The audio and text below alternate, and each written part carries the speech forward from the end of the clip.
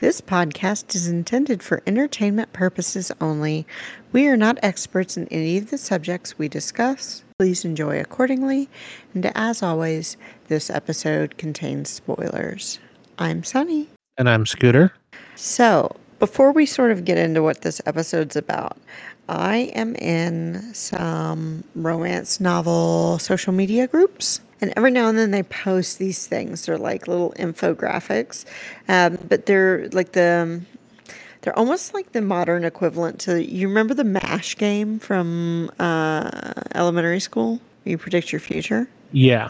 Okay, so it's a fill in the blank thing, but what you fill in the blank with is like your favorite color, and then that corresponds to something, and then like the last digit of your phone number and your birth month. Okay. So I want to do this one with you. All right. So this is your book boyfriend, Scooter. It's very important. What's your favorite color? Green. Okay. He's a billionaire who, and what's the last digit of your phone number? Are you trying to dox me? Just the last digit, you weirdo. 1. He's a billionaire who gives you hand necklaces. Gives me what? Hand necklaces? You not heard that term yet? Is that where he chokes you and leaves a handprint? Yeah, he leaves like bruises on your neck. Okay. Well, I don't know if you have to leave the bruises because just choking you with the hand around the neck is a necklace. Okay. And your birth month, I happen to know it. You don't have to say it, out of fear of doxing, I suppose. So he's a billionaire who gives you hand necklaces, and he's into primal play. He's into what? Primal play is sort of like kind of roughly taking someone, maybe chasing them down and tackling them. So like a primal sub is kind of probably going to be into running and being chased and taken down, sort of being hunted. I feel like my book boyfriend, you're just describing the antagonist from The Most Dangerous Game. Maybe. Mine's a mafia don who is obsessed with me and is into somnophilia. Oh, what's somnophilia? Fucking you while you're asleep. It's nice to know that I'll be hunted through a jungle by the second love of my life. A billionaire who wants to choke you out. Yeah. Probably have to get a step stool first. For him to choke me? I don't know if I'm so tall that you need a step stool to come get me. I mean, I would. It's not like the billionaire hunter is like a tattoo from Fantasy Island. No, but I'm a perfectly average height woman and I probably couldn't choke you out. If I was voluntarily being choked by you, I think you could. Or if we were in bed. I am scrappy. You are scrappy. What was it you said? All fight, no flight?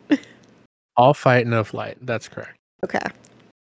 So what we're doing with this episode, we did not announce this episode in the last podcast episode. We actually, if we can flash our metaphorical penises at you. Excuse me? If we could reveal our podcast business to you. Why is that penis? I feel like there are plenty of private things that aren't dicks, Scooter. I feel like there aren't really a lot of lady flashers. It's a... Well, they give us beads when we do public sexual harassment is kind of a man's game, Sonny. My point is... patriarchy. We announced this change to schedule in the next episode. We're actually recording this after we recorded our Fourth Wing episode. And in that, we announced that starting in August, we would be switching to 3 episodes a month. But we have been having so much fun doing our little podcast that we decided we're just going to go ahead and start that this month. And, that gives us 2 bonuses to that, which is 1, we get to record an extra episode. 3 bonus, actually. We get to record an extra episode. We're going to release our second episode 5 days earlier than we were planning to. And I think it's appropriate that the show we're talking about today is the first show that we do. So the show we talk about today is one of our favorites. It's sort of an enduring favorite. It's definitely, I think you made a great observation in the car when we decided we were going to do this. I make a lot of great observations in the car. Do you? Yeah, I'm not really focused on driving. Yeah. Every day we take our lives into our hands. Anyways, So you made a pretty good observation in the car that this is probably the TV show we introduce the most people to. If we go to someone's house and there's anyone in the room who hasn't seen it, we immediately like end up watching an episode or two. We did this most recently at It game is. night with two of my colleagues. Yes. So I want to talk more about this. Do we need to? We want Yes, to say go the name of the ahead. show. I guess it will be the title of the episode. So I guess you'll know. The show is Taskmaster.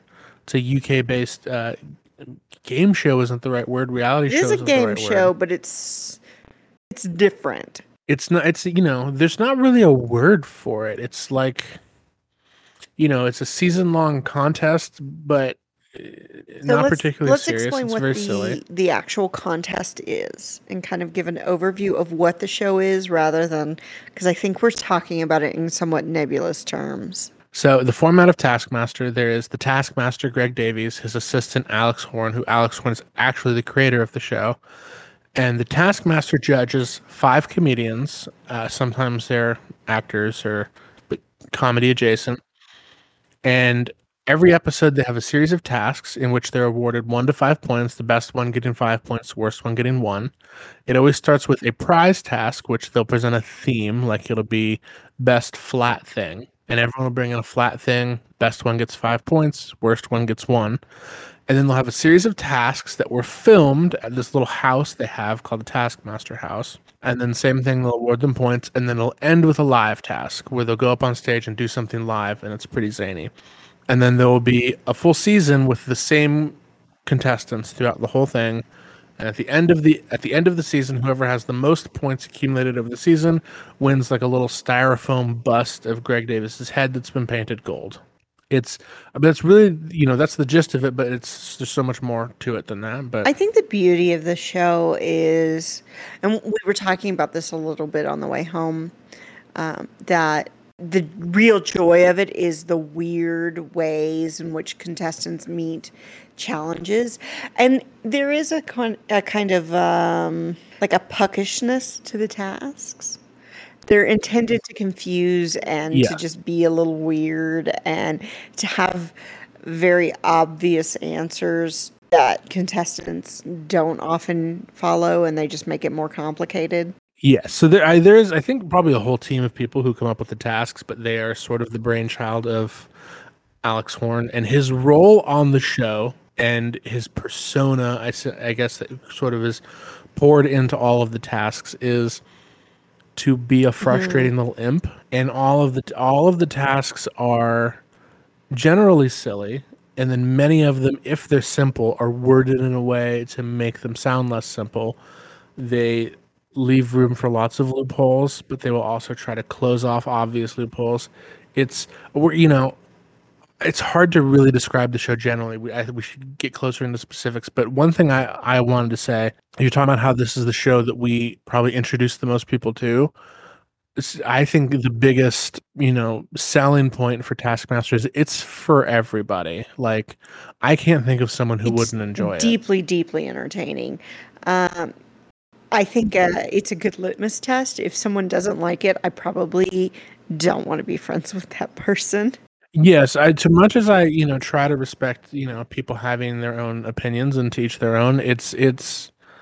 I don't know how you would not enjoy the thing. It's silly, it's zany, but it's also Greg sometimes genuinely Davies and thrilling. Alex Horn have this weird psychosexual relationship almost, and they're playing into it. It's not genuine, but they're playing into it. So that one's kind of funny. Of just like, it's almost like a kink thing. It's very funny to watch between Greg Davies and Alex Horn. It has been oft commented on by contestants, particularly female It's contestants, that homoerotic. it is. I don't even know that it's homoerotic because it's not really like. I think when you say homoerotic, people think of stuff like Top Gun, where it's like really celebrating masculinity. It is, but it It's is like, oh, you're a naughty very. boy. It's very like it's Yes, very it is. kinky. It's for sure kinky. It is a weird, weird dynamic, and I kind of love it. And the more entertaining part is that Alex Horn is very clearly sort of the submissive in this interaction, for lack of a better word. But Alex Horn also is in charge of writing for the show. So he puts Greg Davies in these situations. And every now and then you see Greg Davies sort of break the third wall there. And he just. He kind of loses it because Alex has made him say something so ridiculous. Yes, so in actuality, they are very normal people who are good friends with each other. But it is the personas on the show is essentially that Alex is not just his assistant, but some sort of weird servant who, more than anything, loves to serve Greg. It's bizarre. I also feel like we're focusing on this as if it's a focal point of the show. It's something that pops up like once or twice during each episode as a joke, but like the whole thing is you know. sort of like Taskmaster is so hard to describe at times because there's this interesting just vibe you catch from it that I don't know. It's so unique. I think the best way to explain Taskmasters, we wanted to talk about our favorite, our favorite people from the show, our favorite seasons, but I think we should start with our favorite tasks because I think that's going to actually give people an idea of what the show is like. One of my favorites is quite simple. It's one of the simpler tasks ever given, I think, on the show, but it was destroy this cake in the most beautiful way. Because so like Noel puts it in the dryer. That one was fun. Then Mel Gidrich, is that her name? Mel? Yeah. Mel Gidrich, I think is how you say it. She's been on Bake Off for years, and so she just looks at the cake and just flips it and smashes it. And the succinctness is beautiful. The message is beautiful. But the best one was was it Joe Lycett or James? Yes, and he just blows this beautiful cake up, and it was so good. Yes, so that was season 4, which interestingly, that was filmed after Mel's last season hosting Bake Off and before Noel's first season of hosting Bake Off. So there's a lot of jokes about Mel being a Bake Off host and how she's now escaped the world of cakes and stuff. But they did not have any jokes about how Noel was going to be starting because I don't know if he knew or it wasn't public or whatever. But yeah, it was very. I liked that task a lot. What about you? So one of my favorites, and we're probably going to do a few each, but I think one that kind of deserves a special shout out because as a big fan of the show, I've listened to the podcast too. It's the first task they ever show on TV on the show, which is. In the next room, there is a watermelon. As soon as you enter the room, the timer will start. You have 1 minute to eat as much watermelon as possible. It's unhinged. So yes, it is unhinged. It's a great task when you watch it. But part of the reason I'm bringing it up, and it's the same reason why they made it the first one they show, because what they actually do is each contestant goes to the Taskmaster house, films for 3 days a bunch of these tasks, and then they sort of arrange them in a fun or interesting order. So it's not necessarily the first one they did, but. Alex has talked about behind the scenes how this was the task that proved to them that this would work as a show. And it shows off how everybody approached this so differently. So Roshin walks into the room and sees the watermelon. And despite being told, as soon as you enter the room, the timer starts, she sees it and then leaves the room to go get a knife and then very slowly cuts it open and literally runs out of time and is reminded that there's only like 3 seconds left and takes one bite. And when asked why she did this, she said, well, I just assumed that the watermelon would already be cut for us and laid out like a watermelon buffet. I love Roshan Kennedy, but it's sort of a running bit with her in that season that she kind of expects everything to have been made much easier for her. And the one that really sells it is Ramesh. Like everyone goes, like the first few people go in and they cut open the watermelon, start digging out pieces and eat it. Ramesh goes in like a crazy man, frantic energy. He picks it up and throws it on the ground as hard as he can so it explodes all over the room. And then he gets down on his hands and knees and starts grabbing like fistfuls of watermelon from the ground and just stuffing his face with it. He makes himself throw up. And they talk about in the behind the scenes that he spent more time throwing up afterward. Then they have tons of like footage apparently of him like in the bathroom throwing up. Like he just ruined himself for this task. But it's so funny to see, like, you see it's and, in retrospect, as you go through the show, it's kind of carried on this legacy of, like, the many ways to approach a task, and you talked about this in the when we brought up the idea to do this, episode, why the show has such a strong, following amongst, neurodivergent people. Yes, I kind of love that about this show because it celebrates thinking in different ways. It really thrives on the kind of essential fact that everybody's going to walk in there and they're going to do something wildly different. And maybe two or three may go, oh, this is the most logical way to do the task, but there's always at least one who does some weird shit every time. And I brought up Lisa Tarbuck, right? When we were driving home. I can't remember what that task assignment was. I can't either. But I can remember what she makes Alex do because it is the strangest thing on the show, I feel. And I think it was deeply, deeply unpleasant for Alex Horn. And I get a little bit of joy whenever they sort of turn the tables on Alex. But she has just a whole delightful cake. She makes Alex pull his pants down and sit right on that cake. Yes, it became such a popular moment that, like, several seasons later, they had a task that was sit on a cake as quickly as possible. Yes, it's iconic because you can see just how horrified Alex is. In later interviews, Alex is like, that was the most unpleasant thing I had to do on the show.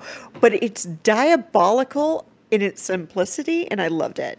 But yes, I love that the show just celebrates weird thought processes. So do you have other favorite tasks, maybe some that are an example of that? I liked the felling ducks task. They have lined ducks up on these fake walls and a few things, and several contestants do various things. Some of them just decide to hurl stuff at them. So you can't get close to the walls. There's a red velvet rope, and you can't start felling the ducks unless you're on the opposite side of the rope, right? So I believe the rule is you can cross the line. You can't knock over. It doesn't count if you knock over a duck from in front of the velvet rope. So you can go over there, but yeah, you had to behind the rope to knock them yes. over. So Hugh Dennis, ultimate stepdad energy. He obviously sort of just crushes this one. Just the efficiency is wild. But he goes and grabs some ropes and just basically pulls the walls over, and it fells all the ducks in something like under 30 seconds. It was so fast. I believe he did it in 8 seconds. 8 seconds. It's bananas. Because the time starts as soon as the first duck falls. But who I really liked on that was the youngest girl. What is her name? Lolly. Yeah. So Lolly was great because Lolly's like, I'm going to get the hose. We're just going to hose these ducks down. And then they move the wall forward some. Not super close, but she moves the wall forward just like a few feet. And then she's like hosing them down. So it takes her a little bit, but it's just such a different approach to Hugh's effectiveness. And then you get the hilarious stuff like Joe Lycett just hurling shit at these walls, right? Mm-hmm. Joe Lycett, or was it Noel? I mean, Joe, Noel, and Mel all just threw things. I think that's sort of the kind of illustrating the, kind of neurodivergent, like different ways to think about doing a task. Because I think most people, if you see a bunch of ducks lined up and the object is to knock over the ducks, you think of, the carnival game. Your first thought's going to be, well, I should just throw stuff at the ducks, especially, you have to be behind this rope to do it.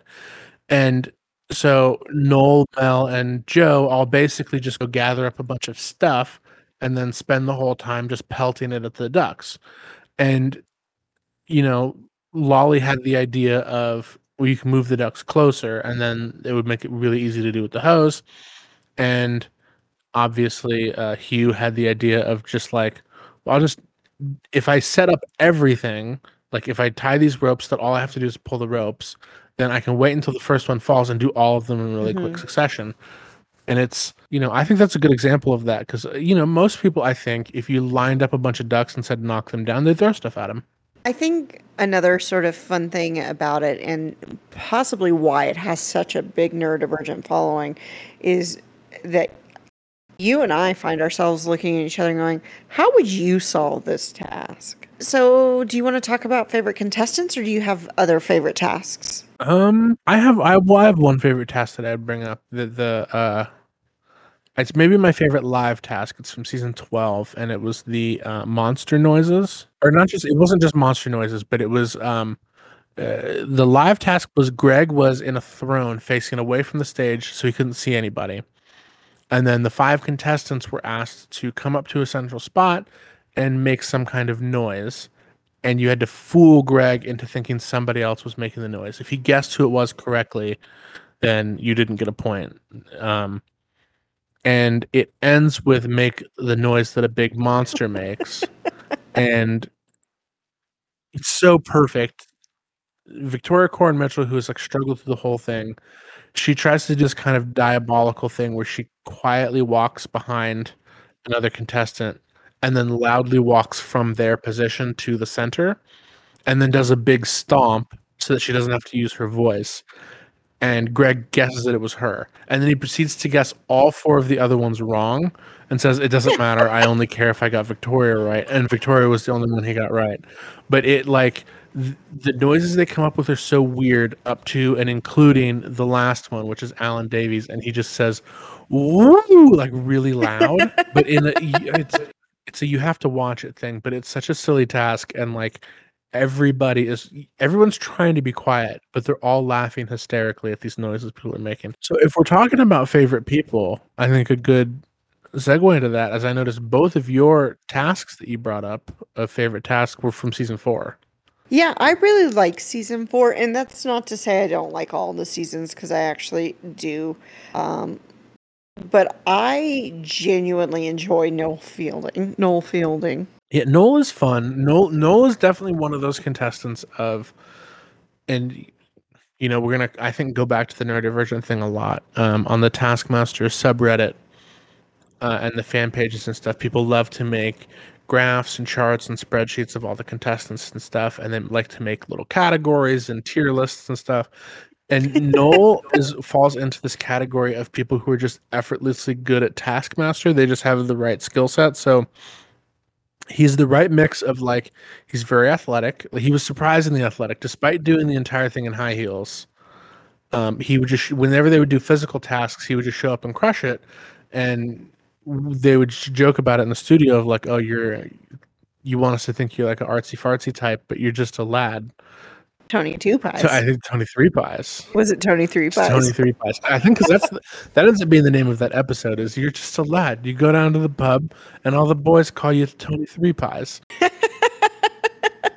But he's super athletic. He's super artistic, and is just generally charming. And he was also, I think, the most famous from that season. Well, Joe Lycett was pretty famous. Not Noel famous. No, it's hard to get Noel got famous. big in the States too, which none of the other ones really did. And I think that helped him a lot with like the prize tasks because he crushed it in the prize tasks. And part of that is the people he had access to. So like they had to get a famous signature on a vegetable, and he got David Suchet's signature on a broad bean. David Suchet is the actor who played Poirot back in the day. And like, yeah. And is the one of like thing you're most proud of. And I believe he was like some British, it's like the British version of People magazine. He was like the sexiest man alive one year. And like, how are you not going to win with that? Yeah, despite my deep, deep love of Noel Fielding, I honestly think Joe Lycett should have won that, the vegetable task. Because Joe Lycett, what he did was diabolical, because he got Sarah Pascoe to go up to Greg with a courgette and tell him, "Hey, this is for charity. Will you sign it?" Yes. So he shows up, through his great deception and just turns in a squash that Greg has signed. Yes. There are several instances where somebody has really pulled the wool over on Greg for the prize task. Who was it that stole his pants? So it's funny because you mentioned you thought Joe should win that, and historically, with I think one noticeable exception, when people mess with Greg, they tend to score low. Yeah. And I don't think it's because he doesn't like it, but I think that's part of the comedy. Like, it's not as if the scoring is taken seriously, as if like they genuinely want to find out a winner. They will often be scored low if Greg is annoyed, or if it would be funny for Greg to be annoyed, or they're scored high if he just likes them, even if it wasn't that great of a thing. So I believe in that specific one, Joe was scored low because Sarah Pascoe told Greg that it was for a charity auction. Yeah, and so the And that, lie. yes, he said by line from charity, it's like you're stealing from a charity.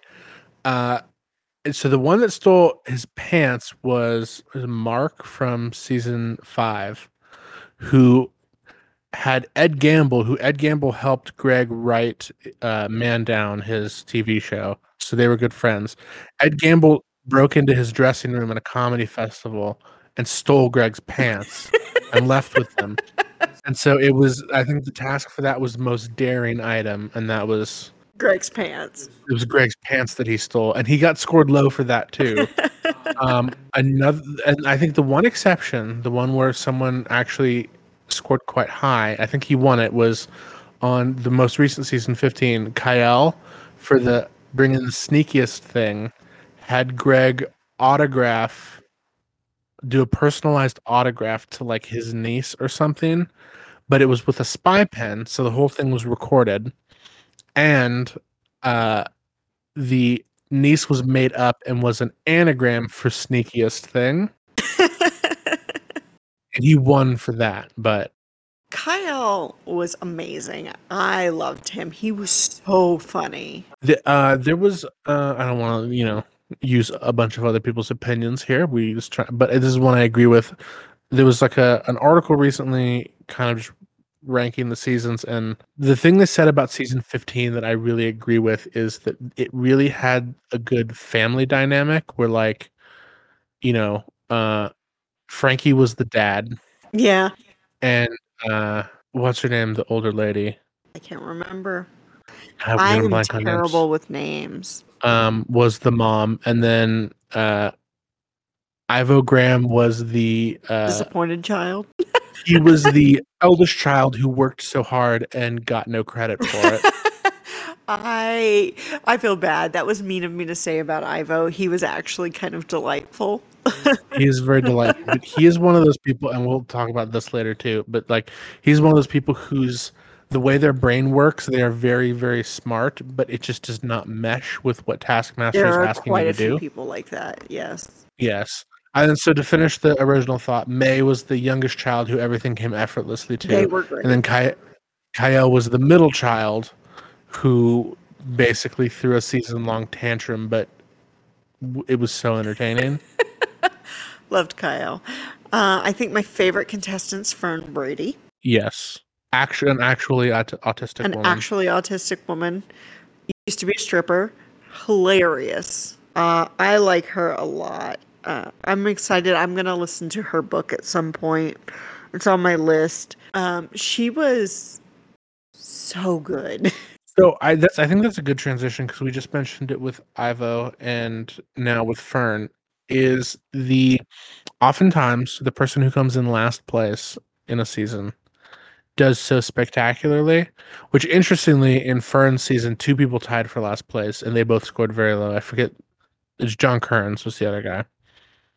But it is always interesting where it's like it tends to be like a fairly smart person, a fairly creative person, but Taskmaster is such an oddity that it just does not mesh with people's brains. Yeah, I think whenever I watch Taskmaster, I don't really think about it in terms of winners and losers. I find that interesting. Well, I know it's a competition, but I think It's so creative that you can definitively fail a task, but because the point is to be funny, even when you fail the task, if you fail it well, it's good. Like you have created some sort of gold. I definitely agree, and I'm not, pointing this out to say that these people who failed at Taskmaster, but often there's one person per season who is so hilariously bad at Taskmaster that they just So, assume like, that Hugh role. Dennis is a really funny example of this. And I'm thinking about the caravan task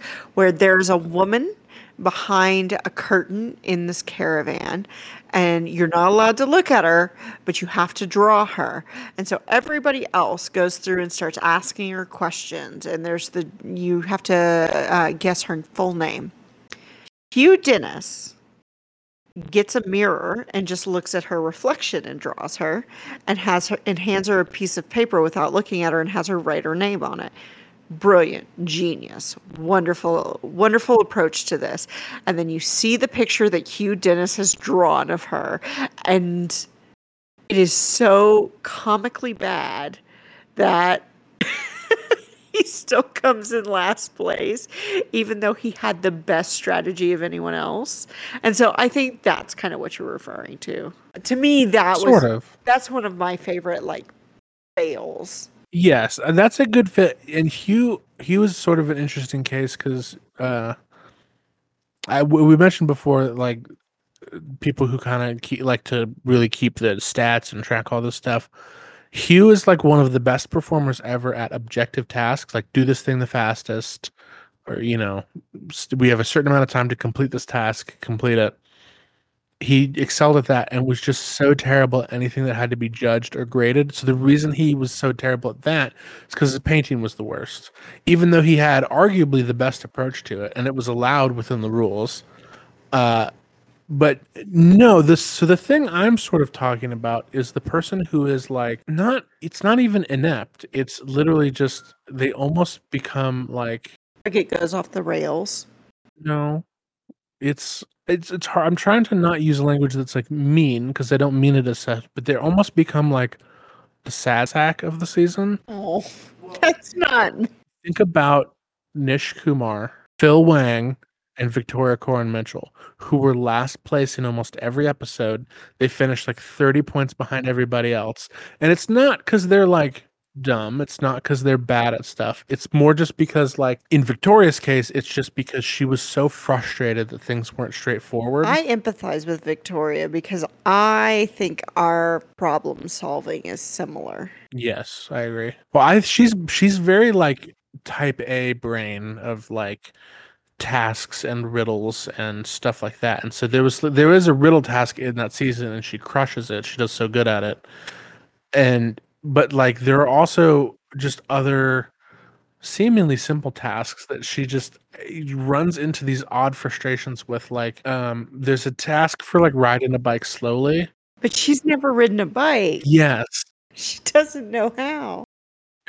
She I think something that's I think a very funny quote from her that kind of sums up her experience on Taskmaster is they do the riddle task and she crushes that one. And this is after her like kind of failing at a bunch of other stuff.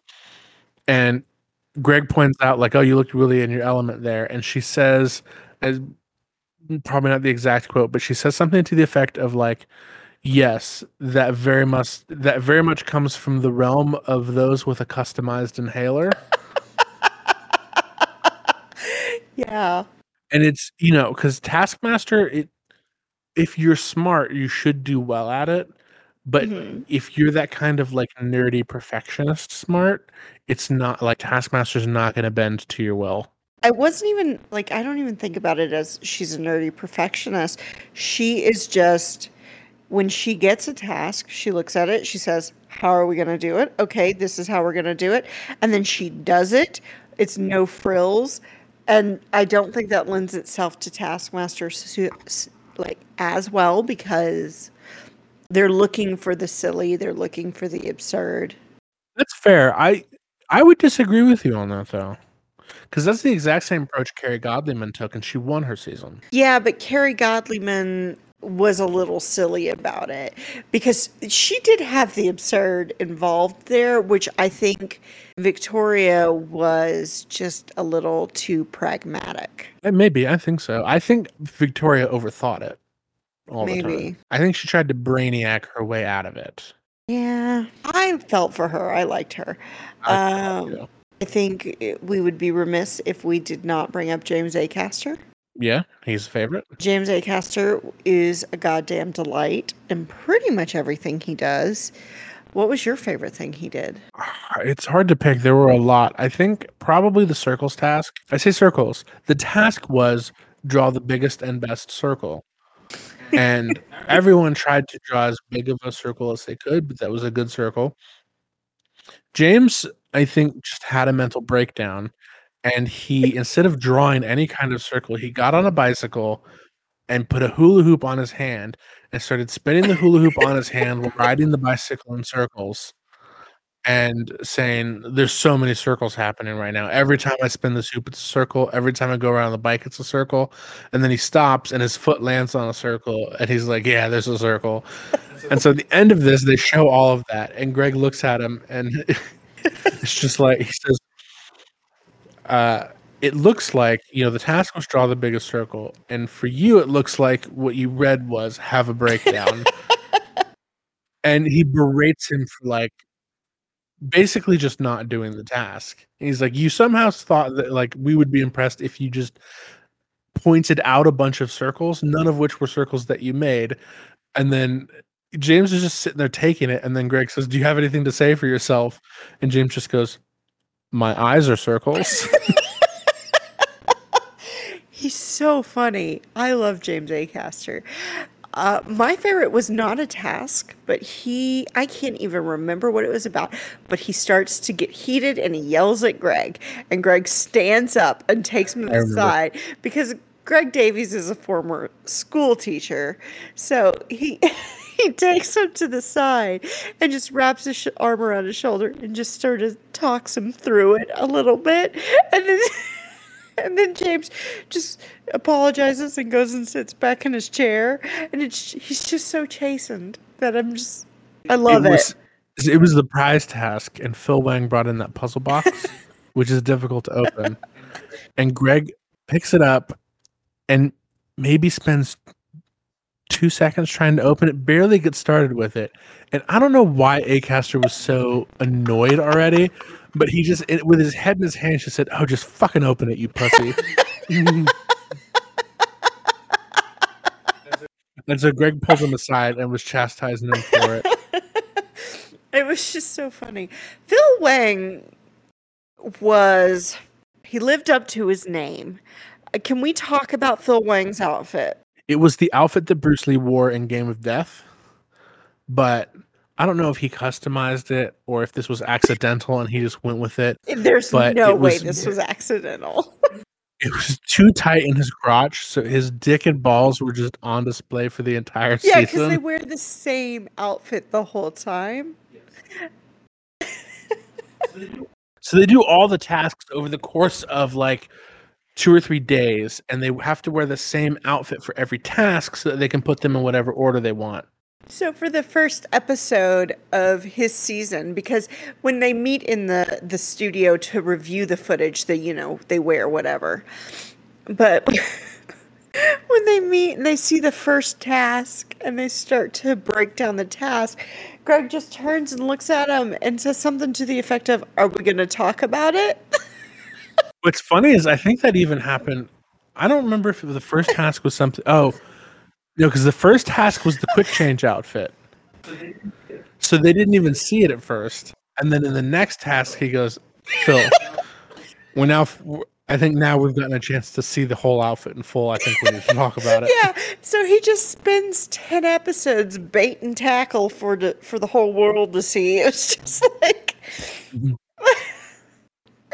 Yes, well, Phil is one of those examples. I think him and Nish are the best examples of genuinely smart people failing. Yes, Nish melts down once an episode. The best example for Nish was the basketball task, where they had to score a basket, get a basketball through a basketball hoop without using your hands and without using anything that would simulate gloves. So you couldn't just like put on oven mitts and do it, or like just do something to cover your hands. You had to creatively figure out a way to put the ball in the basket. Everyone else kind of found props and sort of used them as giant chopsticks. Nish just decided he was going to kick the ball like a soccer ball into the net. And they set him up, so they sort of set him up for failure because what he actually did was very funny. And so they show it, and he just kicks the ball, and it goes right in. And then he knows that that's not how it went down, but he is playing it up, and he just starts bragging, and he gets down on his knees, and he's like screaming. And then they go, "Oh, would you like to see all the other attempts?"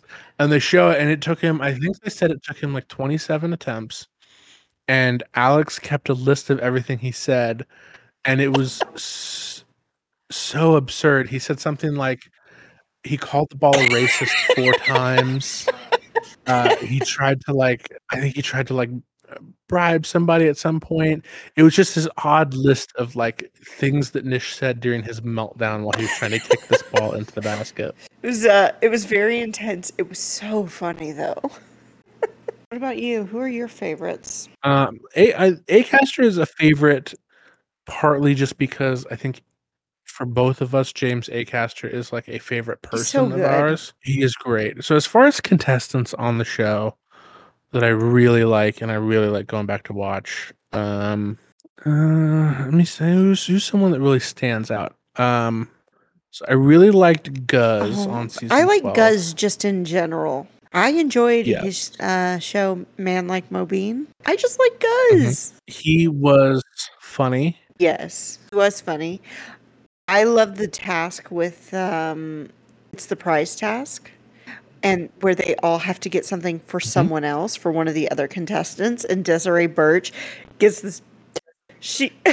We're going to talk about this whole task. Desiree Birch realizes that Guz Khan loves these dogs called Bully Cuttas, and so she gets a portrait of one done.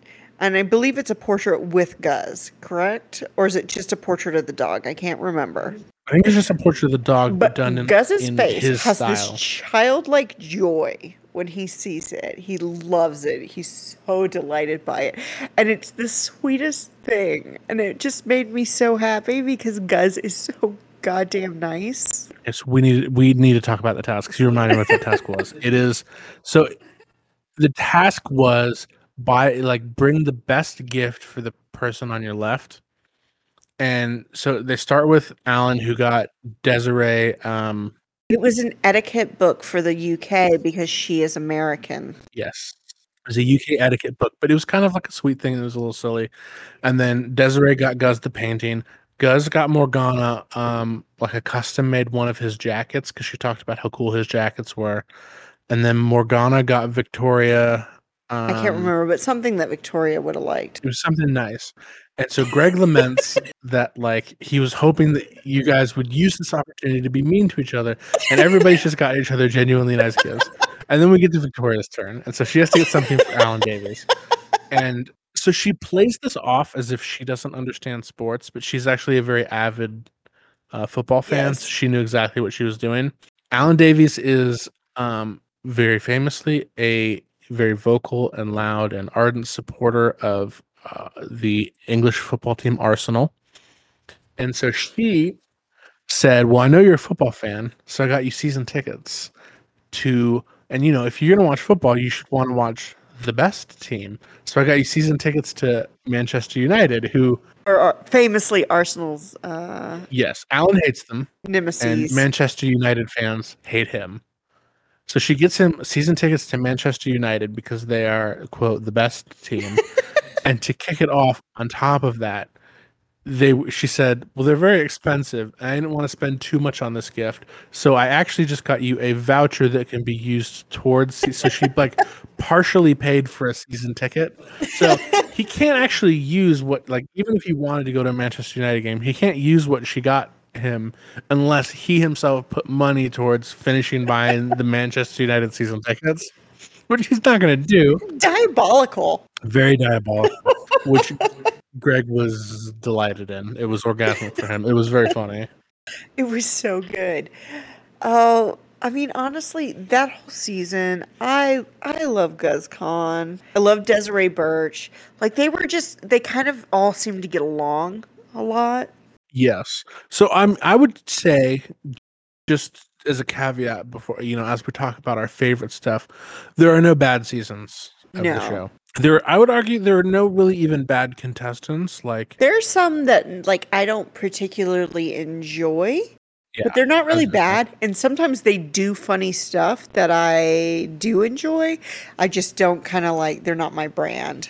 there's nobody that either of us like flat out dislike or doesn't at least have some good moments. Yeah, so like I think the closest I get is Rod Gilbert, but good God, the naked like embrace thing that he did with Alex is so fucking funny. Quick change outfit thing. Yes. Yeah. And then the other funny thing he does is when he gets Greg Davis's giant stuffed, is it a frog? Is it a teddy bear? Teddy bear. It's supposed to be a teddy bear, but it's like handmade and it's like Huge. cute His body mother pillow made size. it. And he gets that for Greg for a prize task, a picture of Greg with it. And then that pushes Greg to admit that as a teenager, he fucked that stuffed bear. I believe this is a story he's told in his stand-up. Yes, but it's still like, Yes, he got that. That was another one of the ones where every single week Rod would center his task around trying to get one over on Greg, and always got bad points on the prize task. With the except, I think there was one that was very funny, which was I mean, there were so many that Rod did that were very antagonistic. There was the like bring in the creepiest thing.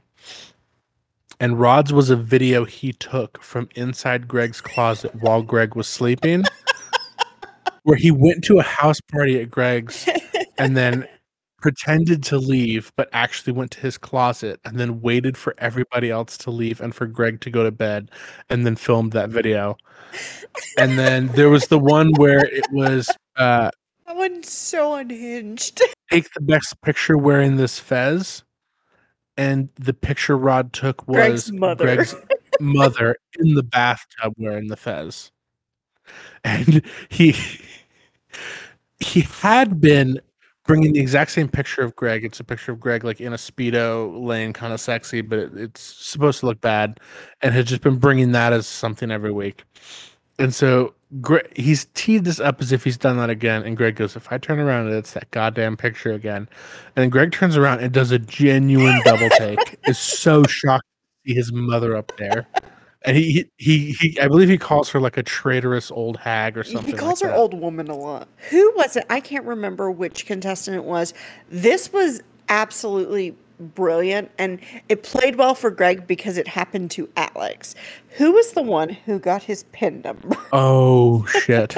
Yes, I know. Alice from season Yeah. 6 got his PIN number to his card. She also made him eat porn, right? No, that was Lou Sanders. Oh, yeah. So Lou Sanders set a bunch of porn on fire in a bucket and had Alex eat it. 'Cause I think they were supposed to have Alex eat. It wasn't supposed to be eat the grossest thing, but it was supposed to be like get Alex to eat something or serve Alex the weirdest meal or something. And so she set a bunch of porn on fire in a bucket and fed it to him. The Alice thing was, it was like a chocolate egg or something. And when you broke open the chocolate egg, it was have the most surprising thing in it. And hers was just a piece of paper with his PIN number written down on it, which was crazy. So you're thinking of the thing that Lou Sanders did that was unhinged that you're actually thinking of is Lou Sanders called his wife and got, because it was the do something bad and then apologize for it, and the best apology wins.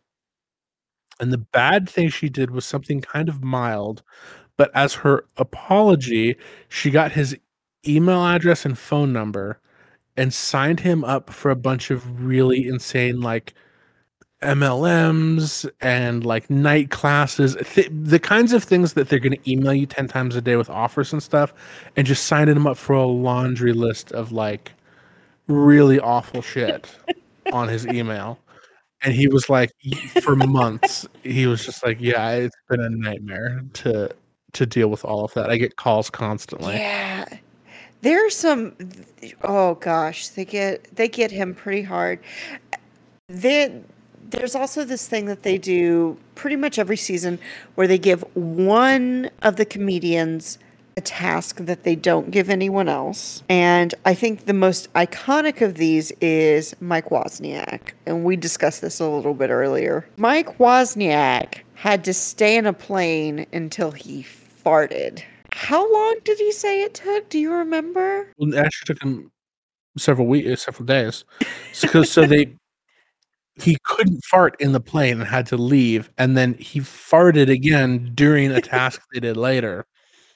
But it was, yeah, like fart quickest wins or whatever. But he didn't know he's the only one that had to do that. And so it's just a montage of him doing odd things to try to get himself to fart.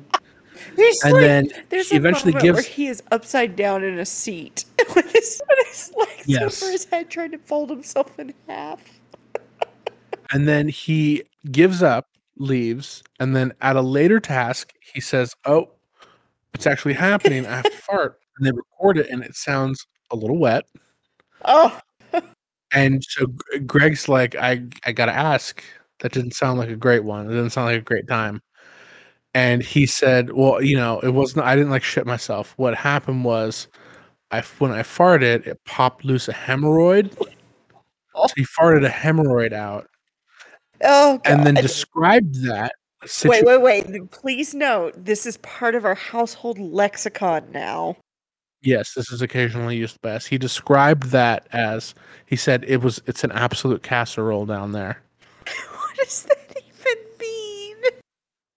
Wozniak was crazy. He's one of my favorites for sure. Wozniak was so good. He also is one of the ones that has stepdad energy. I don't know about that. He's got uncle energy for sure.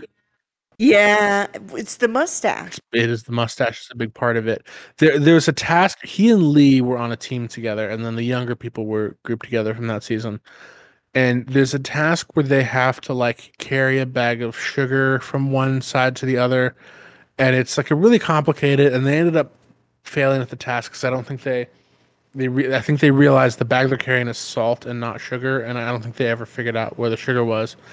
But they do that whole task, and then Greg asks him about it, and he's just like, even though they failed, he's just smiling like, "Oh, I just had a really lovely day outside, honestly." He's so nice. He's also the one in the final episode they were supposed to bring the most badass thing, and he shows up to that episode wearing this goofy little like gift shop crown. Like it's like a fuzzy thing, but it's like a big one that covers your whole head. And so like someone brought in like a survival kit, someone brought in some other stuff, but what we thought would have won, Jamali Maddox brought in a bat with a nail through it. Great thing for most badass thing. And they get to Mike Wozniak, and he's wearing this fucking hat, and he goes, "Well, say it's late at night. I need to go down to the store get some milk because you know how I love my milk." And I look outside, and there's a gang of street toughs out there. I don't want to have to deal with them. So I want to do something that's going to mean that they don't have to mess with me. So I think what I do is I do this. And he pulls off the hat, and he shaved his head into a mohawk and spiked it up with gel straight up. And he actually did it. The man actually shaved his head. And so, especially if you know behind the scenes the way they do this, they film like 2 episodes at a time, which means they filmed episode 9, and he must have gone backstage to hair and makeup, had them do that to his hair, and then came back out for episode 10. Crazy man. I liked Mike Wozniak. He's very funny. Joe Brandt was good. Joe Brandt was great. Joe Brandt probably would have lost, like came in last place, because she has a very I don't care attitude, which I think is what you like about her. I want to age into a woman like Joe Brandt. She does not give a fuck. She has seen some shit, and she does not have time for your nonsense. Yes. So the reason she didn't come in last is one random task where you basically had to try and psychically guess. Like it was like Greg had 2 pictures, and it was like a cow or a laminator, and you had to guess what it was. And obviously it's a 50-50 chance. None of them are psychic, but you get a whole point for not just like within the task, like a point for your whole season total for everyone you guess right, and then you lose as soon as you guess wrong. Everyone else got like 2 or so at most. She had this weird superpower. I believe she got like 14 in a row. Bananas. The entire crowd was going. The rest of the cast was going nuts. Everyone was going nuts every time she got one right. It started getting crazy. No, Joe Brandt is one of those ones who didn't do well on the show for the most part, but I love her so much. She's so fucking funny because she does not care. Yes, she would frequently stop halfway through a task and realize she just didn't want to do it She's the anymore. woman you go to and you cry when you're like 19, 20 and you have a shitty boyfriend, and she's just like, bury him in the garden. Yes. Well, I believe that's partly because prior to her career in comedy, she was a psych ward Oh nurse. yeah, nothing flaps. Like nothing. She's unflappable. Nothing rattles this woman, and she's so goddamn funny. She's a genuine sweetheart, though. The reason she went into the entertainment industry is because she tried to help introduce like theater therapy to psych ward patients, like acting and stuff, and realized she just really liked it, so started doing it. Yeah, I genuinely like Joe Brandt. There's really not anybody I just don't like. I can't think of anyone. Love Gus Kahn. Gus was great. Love Morgana, but I think that's mostly because I am attracted to Morgana. Yeah, Morgana has that girl everyone in the theater department has a crush on vibes. Yeah. Yeah. In a very bisexual way. Yes. She gives femme bisexual vibes. And I'm here for it. Love Desiree Birch. She was very funny. I'm trying to think of other favorites that I'd want to single out as being very good. Like Ramesh was great in season 1. Ramesh was great. Tim Key in season 1 was also pretty good. Part of why I liked him is he was friends with Alex and sort of helped come up with the idea for Taskmaster, but like He helped implement it because what happened was the first Taskmaster wasn't a show. It was a performance at Edinburgh. And so he was involved in that, but he cheated so much. Yes, he cheated a lot.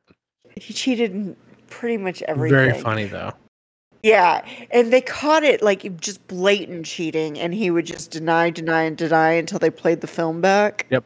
Oh, and he also, I think, because he came into the show with a better understanding of what the show was going to be than anyone else, and you can tell in the very first prize task because they're supposed to bring in the weirdest thing, and people just brought in like cool stuff that they thought would be a good prize, and so it was stuff like Frank Skinner brought in like grape scissors, and Josh brought in Josh Whitcomb. Josh Whitcomb brought in like a signed soccer ball. It was all like, okay, whatever. But they get to Tim and he's last. It's like, what'd you bring? And he goes, reindeer skull. And Greg just goes, that is what this show is about.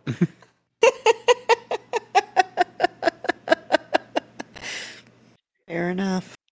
I'm trying to think if there's anybody else that we should point out was great. I mean, I really liked Mel. One of my favorite tasks, and it's one of the best reactions a person. This is something they do a lot on is they'll give you a task. So the task was build the most elaborate sandwich. She made this like Scooby-Doo style, like super tall monstrosity of just all different kinds of candy and chocolate and marshmallows, and it was gigantic, and she was so proud of herself at this crazy sandwich that she made.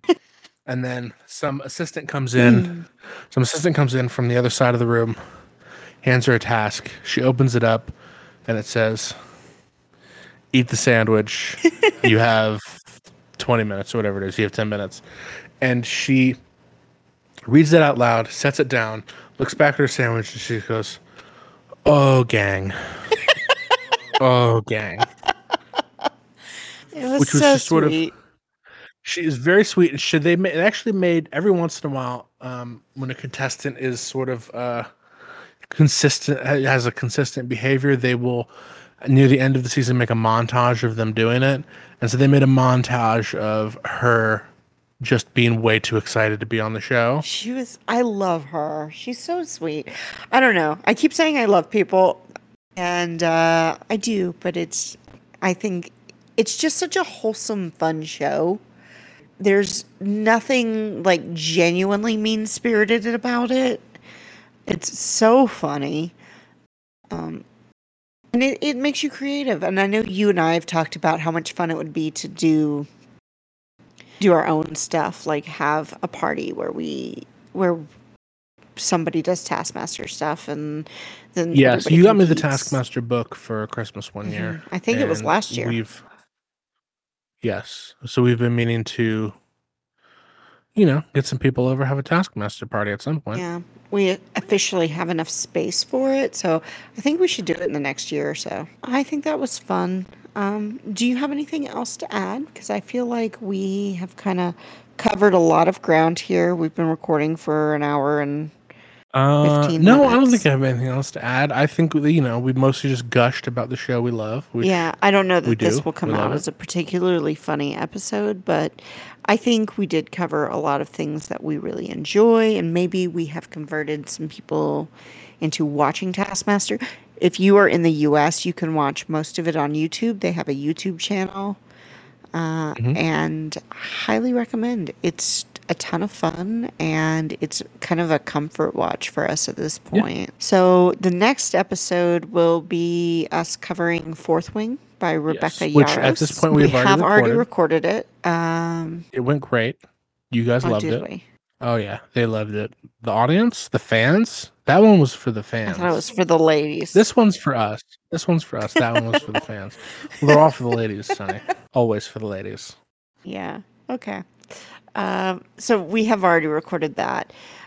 Next month, we are going to start Throne of Glass by Sarah J. Maas. Next month we begin the half year of Living Moss. Yeah. So what we're doing is we are going to be reading books 1 through 3 of the Throne of Glass series for next month.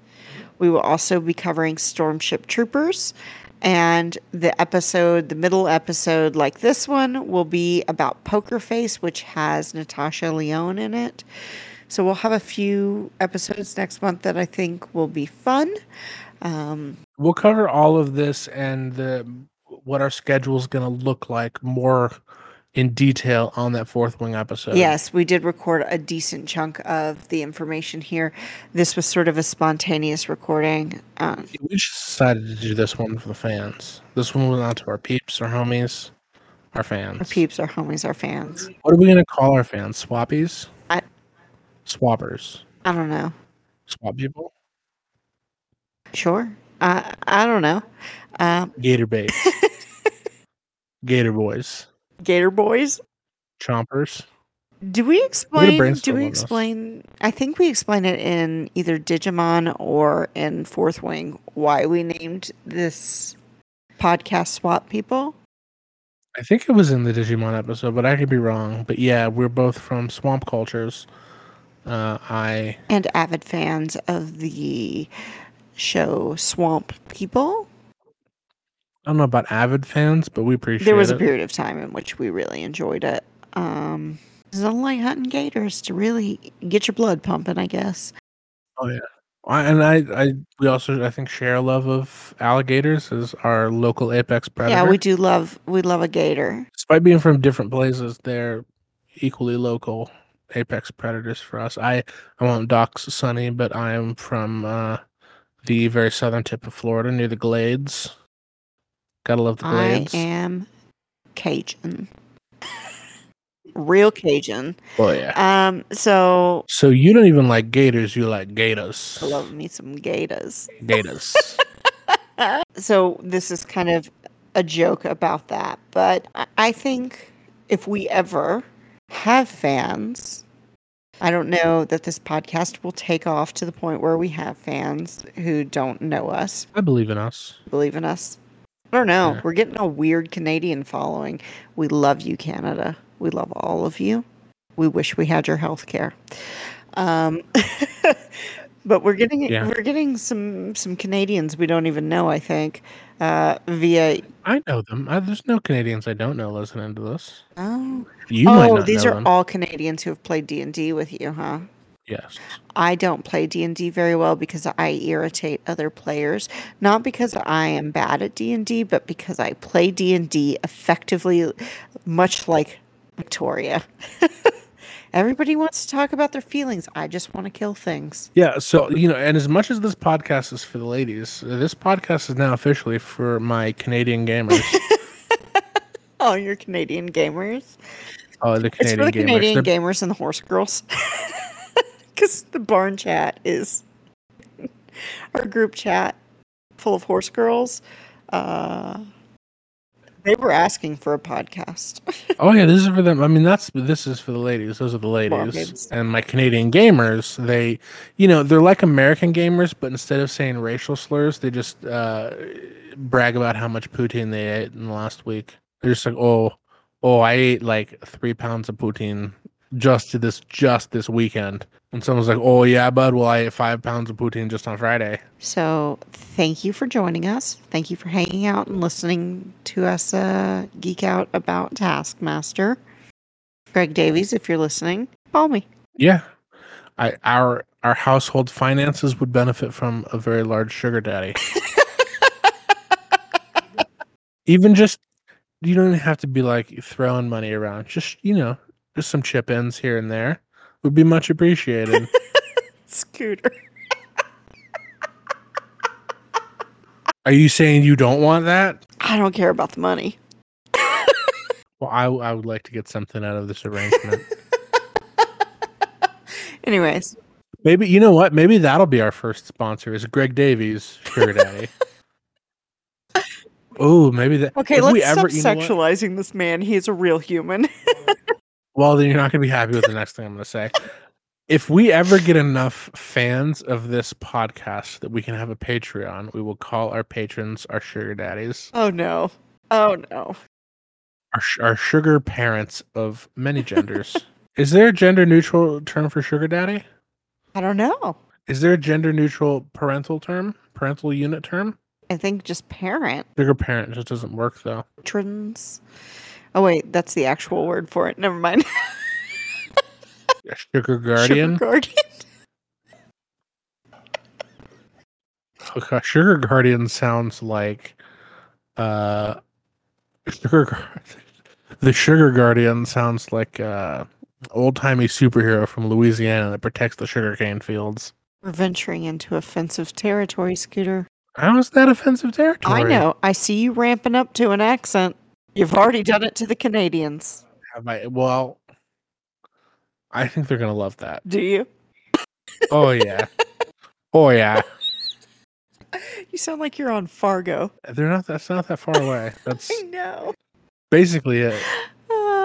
Okay. The Canadian accent is just the Minnesota, North Dakota accent, but you apologize more. Lord help us all. Oh, sorry, my fingers were so sticky from all the maple syrup. Scooter. That's the Canadian accent. Scooter. Do we need to do the sign off now? I'm keeping this in. You can't stop me. I can't. You do the editing.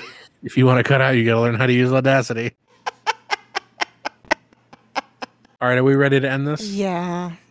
So thank y'all for spending some time with us. I am so sorry if Scooter's impersonation of Canadians was offensive to you. As always, I will never apologize, and this one is for the ladies.